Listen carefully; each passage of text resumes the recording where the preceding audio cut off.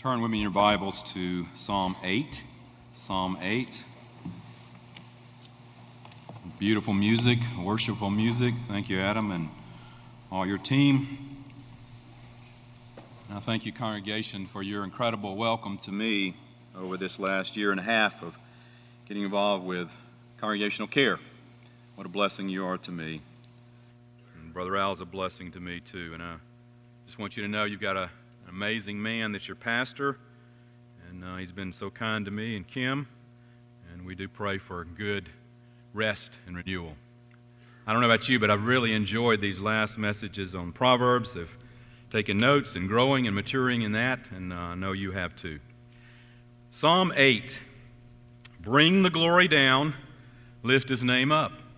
Bring the glory down, lift his name up. Psalm 8, beginning at verse 1. O Lord, our Lord, how majestic is your name in all the earth.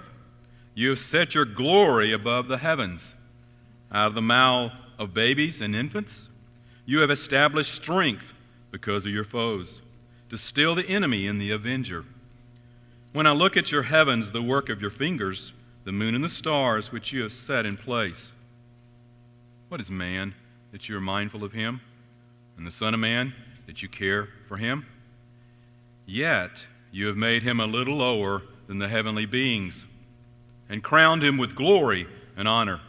You have given him dominion over the works of your hands. You have put all things under his feet, all sheep and oxen, and also the beasts of the field, the birds of the heavens and the fish of the sea, whatever passes along the paths of the seas. O Lord, our Lord, how majestic is your name in all the earth. Let's pray. Lord, we thank you that you're already here. We thank you, we sense your presence. And oh Lord, I pray that you would give us a word today. Give us a word that would touch hearts and lives, bring healing for those that need healing, and comfort for those who need comfort, conviction for those who need conviction. Oh God, you are our God. We worship and adore you. Your glory, we pray, will fill the earth. Bring your glory down, Lord. May we lift your name up high. In Jesus' name, amen. On first glance of this psalm, you could visualize David maybe lying on his back, holding his hands behind his head, or with his hands clasped behind his head, his staff across his body, and the sheep around him. He gazes up in the heavens, and we can guess that it is at night, because it doesn't talk about the sun, it talks about the moon and the stars. And before him is this, if you've sat outside when there's not a lot of city lights, you can kind of imagine that David sees this God's brilliant handmade jewelry just kind of spread across the night sky. David also says in Psalm 19, the heavens declare the glory of God. Day to day pours out speech, and night to night reveals knowledge. There is no speech, nor are there words whose voice is not heard. So it seems that as though David has no care in the world. Many believe this psalm was composed when, just after David slew the great giant Goliath.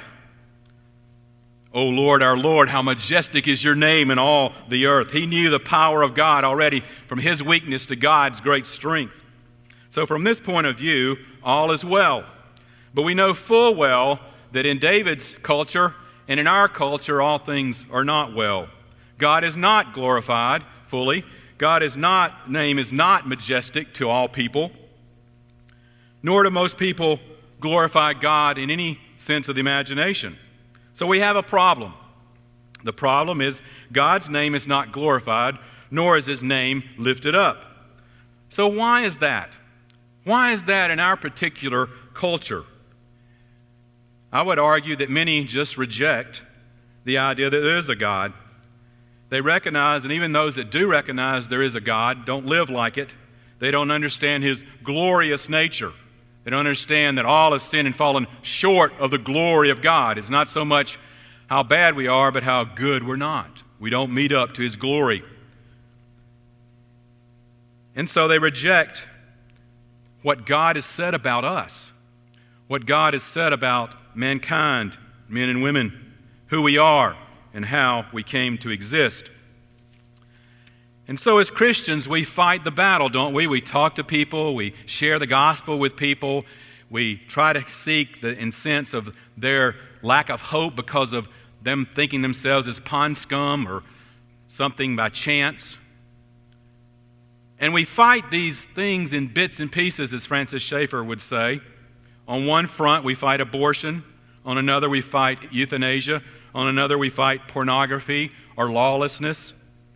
But we forget why the main foundation, the cultural foundation, is the problem. It has changed. It has changed when I was probably in big time, when I was in college in 1974. And also we see it in Roe v. Wade. We see this, that man became the measure of all things, as Francis Schaeffer would say. Like a London fog seeping under our doors, Americans have kind of breathed in this Darwinian evolution, this macroevolution. We know that microevolution, the little things of the beaks of a bird and those kind of things, change for certain times, but not from one kind to another. But this is kind of swept under our door and crept into our minds, even in the minds of our children. But did not God create the world?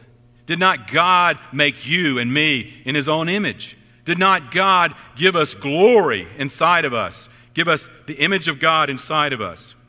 He did for Adam and Eve, but most people just look at themselves as a product of matter plus time plus chance.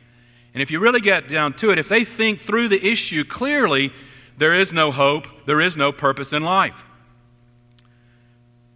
And we saw that in history, in Marx, in Stalin, and Hitler and their thinking, killing millions of people.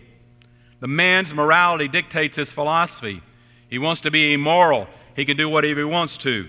Man, the measure of all things. And we see it in America. As Daria said, over 62 million children have been aborted and many sold for their body parts since Roe v. Wade in 1973.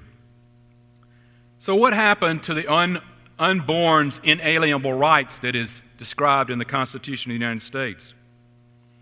Is it possible that these 62 million children are crying out from heaven like the martyrs in Revelation chapter 6?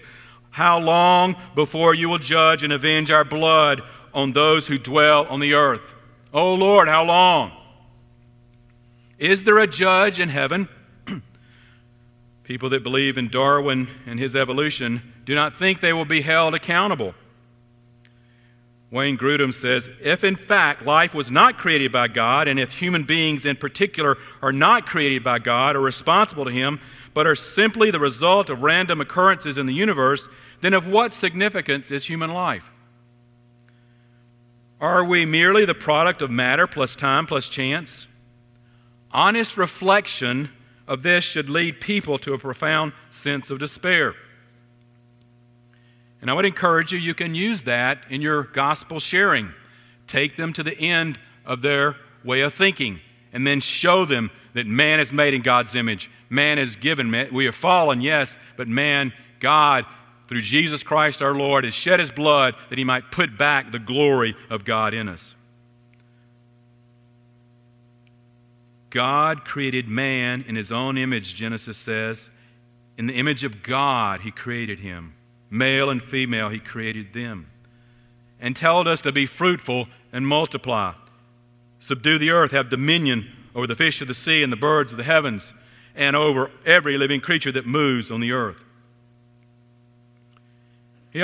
Jesus tells us to pray, your kingdom come, your will be done on earth as it is in heaven. How do we do that? How do we get God's kingdom to come? How do we get the glory from heaven to come down? What can we do? Our little selves, what can we do? We seem so insignificant. That's the problem. The problem is man's view of himself and man's view of God. How can we bring God's glory down and lift His name up? I would propose there are three characteristics that will help us bring the glory of God onto the earth and lift His name up. First, God's name is glorified through God's people with childlike faith. Emphasis on faith. God's name is glorified through God's people with a childlike faith. Early in Jesus' ministry, he spoke to his disciples. Remember, the children were coming to him. The disciples were kind of pushing them aside. And Jesus said, "Let the little children come to me." Here is a physical picture of a spiritual reality. You feel like a child? Come to Jesus. You feel like a child? Come to him now. I thank thee. Why do you say that? In Matthew chapter 11, verse 26, I thank you, Father, Jesus praying, Lord of heaven and earth, that you have hidden these things from the wise and understanding and revealed them to little children. So in some sense that Jesus is calling us to come to him like a child, a childlike trust to him. It is a type of faith, trusting him like you would to a good father, trusting him to come to him.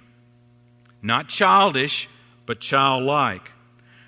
When my two boys, Tommy and Daniel, were very young, they were, I don't forget their ages, but they're about that high and that high.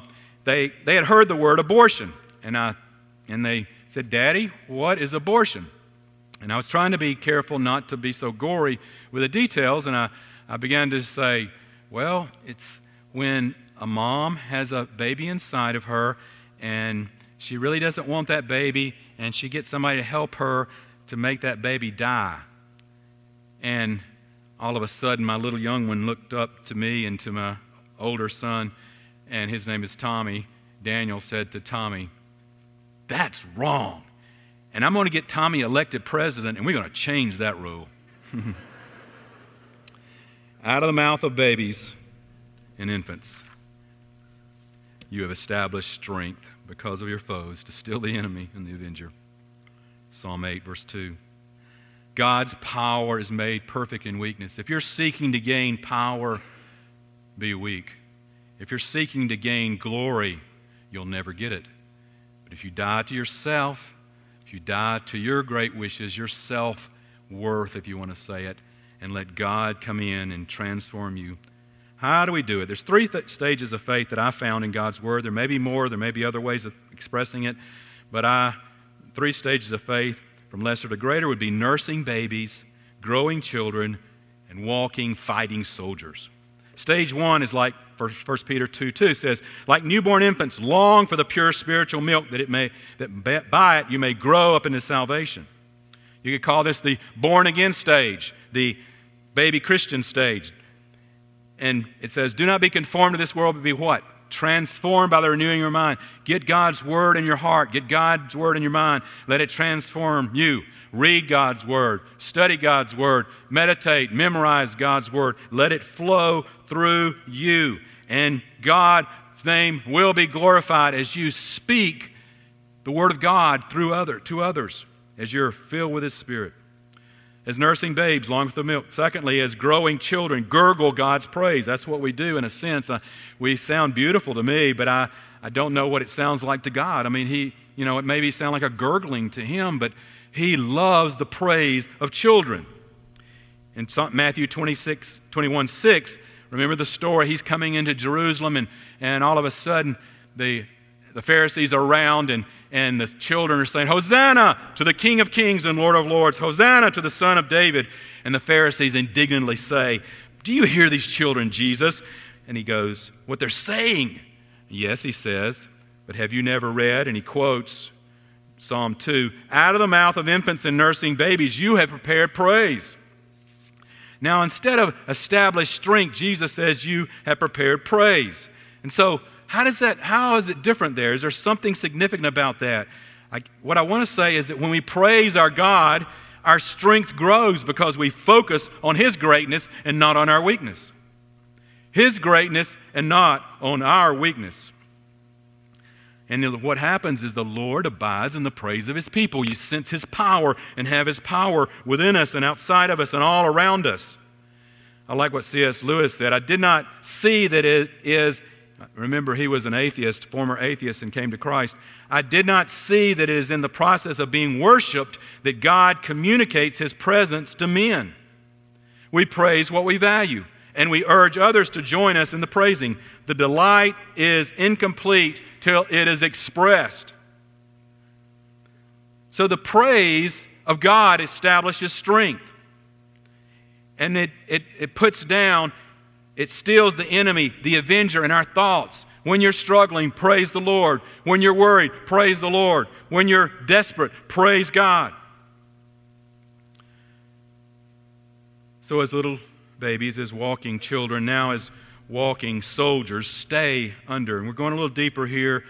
Walking soldiers stay under authority to gain His authority and enabling power, from Matthew chapter 8, verse 8 to 10. Why don't you turn there? Matthew 8, 8 to 10. When he had entered Capernaum, a centurion came forward to him, appealing to him, "Lord, my servant is lying paralyzed at home, suffering terribly." And he said to him, "I will come and heal him." But the centurion replied, "Lord, I am not worthy to have you come under my roof, but only say the word, and my servant will be healed. For I too am a man under authority," emphasis there, "with soldiers under me, and I say to one, 'Go,' and he goes, and to another, 'Come,' and he comes, and to my servant, 'Do this,' and he does it." When Jesus heard this, he marveled and said to those who followed him, "Truly I tell you, no one in Israel have I found such faith." So what is he talking about here? This is such faith. This is great faith, greater faith, and this is where we want to be. What he's saying is this soldier by himself had nothing. He couldn't say go. He couldn't say do this. But under the power of Rome, under the power of Caesar, he could say go. He could say do this. So he had submitted under the power, and he had the authority. Under authority, we have authority. I visualize it because I backpacked Europe when I was younger, and you don't have much authority when you do that. Hardly any. But just suppose that you were a United States ambassador. You go over there with the authority of the full United States. Under authority, we have authority. And what does that mean to us? When we give our whole self to God and have the lordship of Christ over us, we have His power. We have His enabling power. We have His authority because we have the Spirit of God inside of us. We have the enabling power of God and the authority of God. And the result, as nursing babies, growing children, walking soldiers, God's power is made perfect in weakness. Paul said it in Corinthians. "My grace is sufficient for you, for my power is made perfect in weakness." My grace is sufficient for you, for my power is made perfect. God's power is made perfect in weakness. So, when we can do that, what do we have? We have a crescendo of praise. "O Lord, our Lord, how majestic is your name in all the earth." So God's name is glorified through those who long for His word, who gurgle His praise, who stay under authority to gain His enabling power, who are under the lordship of Christ. Secondly, God's name is glorified through accepting the dignity of our inheritance as image bearers of God's glory. Verses 3 through 8. Turn back to Psalm 8. Now, picture David again, back in the field with his sheep and shepherd's staff, and he looks up into the stars of the sky and he sees the beauty of it, the brilliance of it, the heavenly jewelry spread across the sky. And he says in verse 3, "When I look at your heavens, the work of your fingers, the moon and the stars which you have set in place." If we really take notice of that and just get a feel for that, we would go, like David, well, who am I? Who am I to be able to do anything? When we see our culture, our world spinning out of control, what good can I do, this insignificant person that I am? And he goes on in verse 4, "What is man that you are mindful of him, or the son of man that you care for him?" So he points out how high a place of man. His nature is a little less than the divine beings. In what does he say? Verse 4, "What is man that you're mindful of him, or the son of man that you care for him? Yet," in verse 5, "you have made him a little lower than the heavenly beings and crowned him with glory and honor." So, in this case, we can't, at first in David, as we study David, we can't really tell this, but later on, we'll look at Hebrews in just a minute, Hebrews 2. This is a messianic psalm. It looks like us in some ways that he's talking about us, And it may be, in a sense, before the fall, that we were made a little lower than the heavenly beings and crowned with glory and honor. But after the fall, where are we? But we know that Jesus, in Hebrews chapter 2. Why don't you turn over there to Hebrews chapter 2?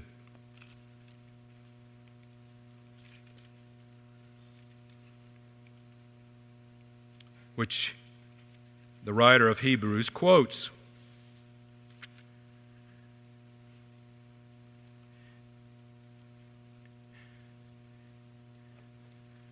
He says, "For it is not to the angels that God subjected the world to come, of which we are speaking. It has been testified somewhere in Psalm 8, verse 4 through 6. What is man that you're mindful of him, or the son of man that you care for him?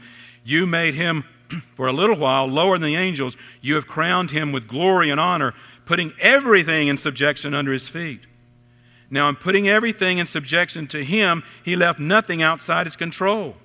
At present, we do not yet see everything in subjection to him, but we see him who for a little while was made lower than the angels, namely Jesus, crowned with glory and honor because of the suffering of death, so that by the grace of God he might taste death for everyone."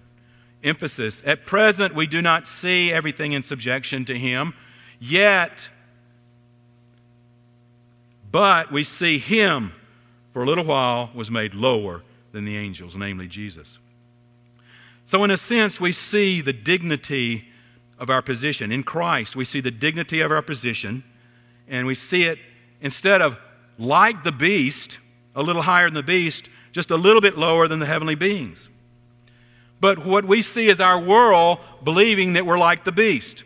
And we see it with the New York legislature clapping over passing a bill that would allow babies in the womb to be aborted and those in full term, up to full term, to die if the doctor seems that say that it's right. What atheistic babble. Yes, it might make us angry, but we also should weep. Weep over men and women so hardened by sin and so deceived by our enemy. To think that even that we have glory and honor, but we think of ourselves as beast. We're above the beast, way above the beast, and we're just below the heavenly beings. Secondly, with the dignity of our crown and glory, because of Christ. Before the fall, we were made in God's image, crowned with Him with glory, crowned with splendor and majesty. The Scripture says in Psalm 104, it's talking about God, "You, God, are clothed with splendor and majesty, covering yourself with light as with a garment." And so I visualize possible that Adam and Eve were clothed with light. And so when they fell, the radiance of God's glory was gone. And what happened? They tried to cover themselves with fig leaves, and God covered them with the garments of an animal. For there is without the shedding of blood, there is no remission of sin.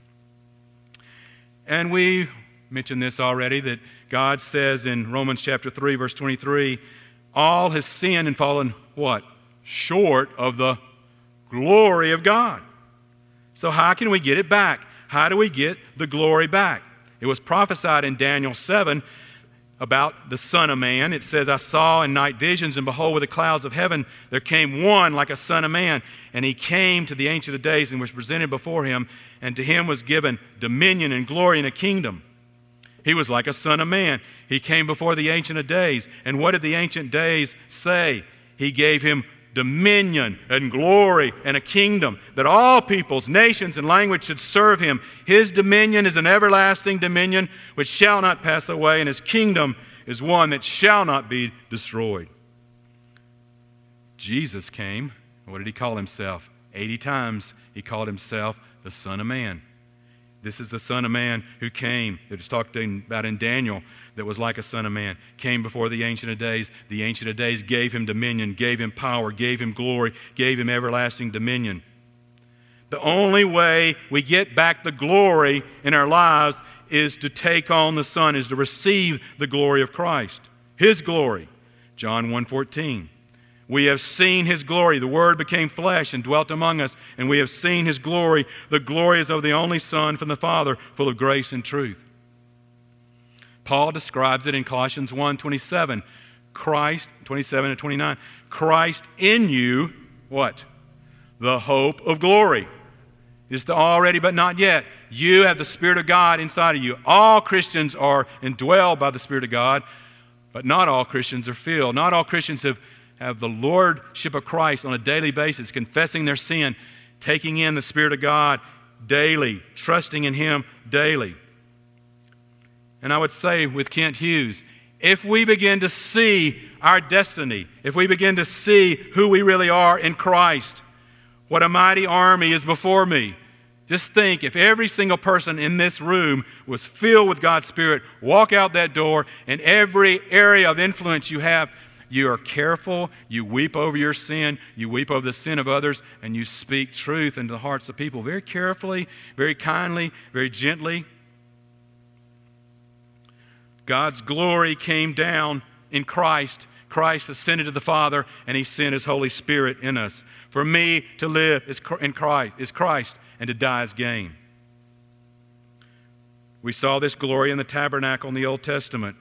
The cloud, the cylindrical cloud, and by the day, and the great glorious fire by night. And what does God say, or what is in His Word in 1 Corinthians 6? Or do you not that your body is a temple of the Holy Spirit within you, whom you have from God? You are not your own. Paul describes us as treasures. We have this treasure in jars of clay, in earthen vessels. I like to call it, and other people do too, crack pots. I picture, remember the story of the crack pot that had water in it, and the lady, that's all she had. So she'd fill it up with water, and she would go by her path. And it was very discouraging for her because she'd have to go so much, but it dripped water. Well, later on, she realized that she was watering flowers, and there's beautiful fruit. I see us as cracked pots, broken, needing healing, filled with God's Spirit, filled with His glory, letting that light shine out into a lost and dying world. The already but not yet. Then I see the dignity of our dominion. Above all else, God calls us to a reality far above anything we can imagine. Anything that you could imagine. He calls us to be someone who we can only be in His power. He wants you to be the best through your personality, yes, but filled with His Spirit, anointed with Him in such a way, filled with His glory. Maybe you're a cracked pot, but letting the light flow out of you. The first Adam failed, and if you follow in his steps, you will fail too if you live for yourself. The second Adam, Jesus Christ, succeeded. And what did the Heavenly Father say? He put all things under His feet. Dominion of all things. That means dominion over your own sin. They're already, but not yet. Not fully, probably, most likely, not fully. But the things you're struggling with in God's power can be overcome. All your worry, all your bitterness, all your moral impurity, all your greed, all your fretting. And then you'll be prepared to have dominion over your area of life, to be blessed by God, to touch lives and hearts. What did this look like in Christ's life on this earth? What did He do? He gave us a few glimpses of this. He gave us glimpses of His dominion over all creatures, all creation while living. What did He do? He calmed the storm. He walked on water. He pulled tax money out of a fish's mouth. He withered a fig tree. He turned water into wine. He multiplied the loaves and the fishes. He brought the fish into Peter's net until it was breaking. He healed the lame, the sick, the blind. He raised the dead to life. And you say, well, I'm not Jesus. But He says, He promises that we will do greater things than He did. How do we do that? How in the world can you and I do greater things than Jesus Christ did? Only with Jesus in us. Christ in you. The hope of glory. The resurrection power of God. The same power that resurrected Jesus from the grave is in us through the power of the Holy Spirit. Look back at Hebrews 2, verse 8. Putting everything in subjection under His feet. Verse 8 says, this promise, though not yet true of us fully, we have received its fulfillment in Jesus. Abraham Kuyper says, "There is not a square inch in the whole domain of our human existence over which Christ, who is sovereign over all, does not cry, 'Mine, mine, mine.'" You're made in God's image. You're made to reveal His glory. You're made to represent Him, to be the ambassador for Him. While under His authority, you have great authority and power. We do not see yet everything in subjection to Him, but we see Him who for a little while was made little lower than the angels, namely Jesus, crowned with glory and honor. So what was true of man in promise is fulfilled in Jesus. The blood of Jesus. The blood of Jesus. Oh, the blood of Jesus that washes white as snow. He came in a dirty manger. He lived in this world. He died on that cross. He took your sin, my sin. The enemy wrote it in a sense, on a piece of paper, and Jesus grabbed your sin and my sin, past, present, and future, and He stretched out His hands and died. He was buried and raised from the grave. He ascended to the Father. He is seated at the position of authority and power right now, praying and interceding for you, wanting you to be healed, wanting you to be His, all His, mine. Now we have received this supernatural life, this supernatural God life. It says in 2 Peter 1, we are partakers of the divine nature. Christ in us. And we share this dominion over all creation if we are filled with His Spirit, if we are walking in His Spirit. He came and proved what life was supposed to look like. What life, your life and my life, is supposed to look like. Pure and holy path to glory and honor. He is exalted at the right hand of the Father in power. He gained back the dominion that we lost. Will you not give up your life? And then you will find your life. F.F. Bruce says, we are assured of the hope bound up with the indwelling Christ, His risen life within us, the already but not yet. Partial fulfillment now of the glory that we will share in the fullness of His glory on the day of the revealing of the sons of God, from Romans 8:19. So God's name is glorified through God's people with a childlike faith. God's name is glorified through accepting the dignity of our inheritance as image bearers of God's glory. And thirdly and lastly, God's name is glorified through God-empowered stewards. Under authority, we have authority. We were given authority. Adam and Eve was given authority and dominion, but they lost it. They had dominion over the fish and the fowl and the cattle, the land and the sea and the sky, over all creation, and they lost it. And Jesus brought it back. Jesus has given us the dominion over our area of influence. And as God's steward, He calls us and empowers us to bring His glory into every sphere of your influence, every sphere of my influence. As chemists, we practice the study and apply chemistry for His glory. As engineers, we apply God's mathematical and mechanical principles worked into the created order by God Himself. As nurses and doctors and health cares, we study the amazing creation of the physical body and compassionately work to bring healing and comfort to the sick. As widows and widowers, we show to the watching world a trust in our Heavenly Father's provisions and companionship. As teachers, we seek to nourish the minds and hearts of the students under our care. As students, we study and learn and write papers for God's glory. All of life is spiritual. And our work is not to be done because of money. It's not to be governed by what we will make, where we'll make the most money. For you students, don't be thinking about that.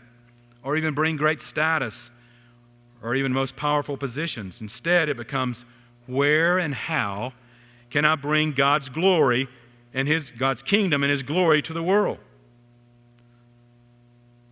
No matter who we are or what we do, we are called to engage in this culture. I had the privilege in the 80s, the early 80s, to be around Francis Schaeffer. He was dying of cancer, and he was living in Rochester, Minnesota. And I would drive down from Minneapolis to have his Bible studies. And one day he had a Bible study for the Mayo Clinic doctors. And I obviously kept my mouth real shut and just listened. And they were asking questions, and they were, at the time, this is 1980, the time they were talking about in vitro fertilization. And they were asking Dr. Schaeffer if that was okay. And Dr. Schaeffer asked a few questions and said, one of the questions he asked was, he said, is there anything lost when you put the egg and the sperm and then put it in the Petri dish? And the doctor says, no, not really.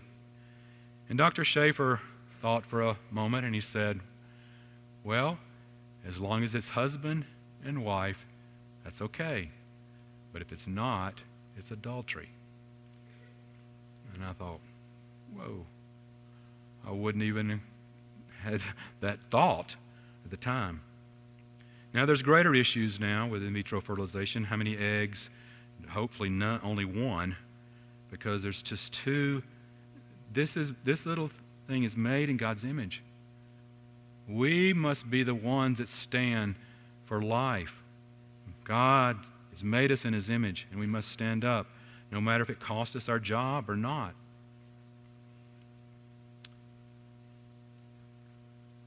How do we do it? How do we do it? Understanding that we're made in God's image, understanding that we have the glory of God in us, Christ in you, the hope of glory, through the power of the Holy Spirit, through the resurrected power of God. And we realize that all life is sacred, all life regardless of age. The unborn from conception to birth, the elderly whose mind and body no longer function well. From the womb to the tomb, all people, all stages, bear God's image. All of life regardless of capacity, the infirm of body and physical handicaps, the infirm of mind and mental handicaps, regardless of capacities and abilities, all people bear God's image.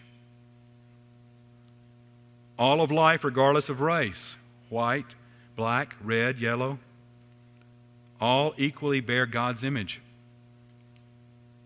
and must be treated equally as image bearers of God. Red and yellow, black and white, they are precious in God's sight. All of life, regardless of status, the alien within our borders, the prisoner within our penal systems, the welfare dependent, the homeless, regardless of status, all equally bear God's image and are treated as such. And when people walk in the door of our church, we seek to treat them as that when they come in with a need, and you're so gracious to give, and we help them and we share the gospel with them. I put a little dot there and I said, this is your life right now.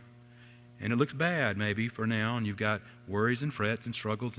But I said, then I draw a line off the page and I say, but that's eternity. And that's what I want to talk to you about right now. God loves you and desires you to be transformed. Your sin to be covered by His blood. Your Holy Spirit comes inside of you and you give Him the lordship of your life. All of life, regardless of personality or temperament, the kind-hearted, the cheerful, the grumpy, the irritable. Someone said, that person says he's a Christian, but so grumpy. The guy goes, well, you should have seen him before he became a Christian. The mean and the malicious, the irritable, the fair and the unfair, regardless of temperament, all are made in God's image, marred though it may be. God's Word teaches us to view our fellow man and thus instructs us how to view our fellow man, instructs us on racial justice, abortion, gender roles, and all the issues of life. The answers are not always easy or clear, but God's Word is sufficient.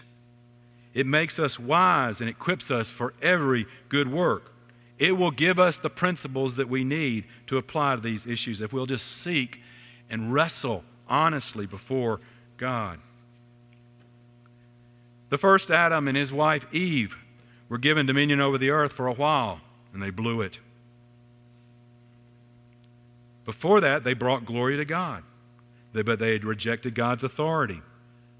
And now, the descendants of Adam, us, rebellious even when you're babies. But Christ, who Scripture refers as the second Adam, came and he regained what Adam lost. For a little while, Jesus came and was a little lower than the angels. I don't know if that affects you like me, but God, the Father, the Son, and the Holy Spirit, the Son came as a little baby. The Father allowed him, and the Spirit of God wooed him and cared for him and walked with him. He suffered. He knew no sin, but took our sin. He died in our place. The sacrificial death, the blood of Christ, a sacrifice for us. And maybe there's some here of you that need to start this journey today. We start it right now. And you think, well, I need to clean my act up. I need to clean myself. No. Come just as you are. Come just as you are. Just as I am without one plea, but that thy blood was shed for me. Thy blood was shed for me. O Lamb of God, I come. Some of you need to start this journey today by coming to Him, by trusting in Him, by allowing Him to fill you with His Holy Spirit, to transform you, to change you, to give you the life, the new life, to be crowned with glory and honor. Now, one day, Christ will return, and His people will reign over this restored earth. It says that we will even judge the angels. Can you imagine that? Judge the angels. And the whole earth will be full of His glory. And on that day, we will say, as Psalm 8, the last verse, verse 9, says, O Lord, our Lord, how majestic is your name in all the earth. And we say, come, Lord Jesus. But until that day, let us work, let us reveal as cracked pots the Lord's glory in every sphere of influence where we are. Let us labor according to His power and bring Christ's name, His dominion to every sphere of our life. Let us bring His glory down for all to see. Let us bring His glory down for all to see, to reveal God in you and God in me. Let's pray. Lord, we just cry out to You. You are the King of kings and Lord of lords. You shed Your blood for us, and we are so grateful. You're an amazing God. Oh God, if there's someone here that doesn't know You, may they say, O Lamb of God, I come, and trust in the blood of Christ for their sin and receive the gift of the Holy Spirit. Maybe there's some, Lord, that are wayward. Oh God, touch their heart now. Let them see the enabling power of God. Maybe they're struggling with various issues and don't see any way out. But, oh God, we know, filled with Your Spirit, that we have all the power we need to overcome anything in our life and to be revealing the glory of God to other people. Lord, touch hearts and lives. Thank You for being here today, Lord, in Your presence. But Lord, we thank You for each one here. May we go out that door revealing the glory of God to others, the radiance of His glory, the radiance of Your glory, Lord. Thank You for Your Holy Spirit. In Jesus' name, amen.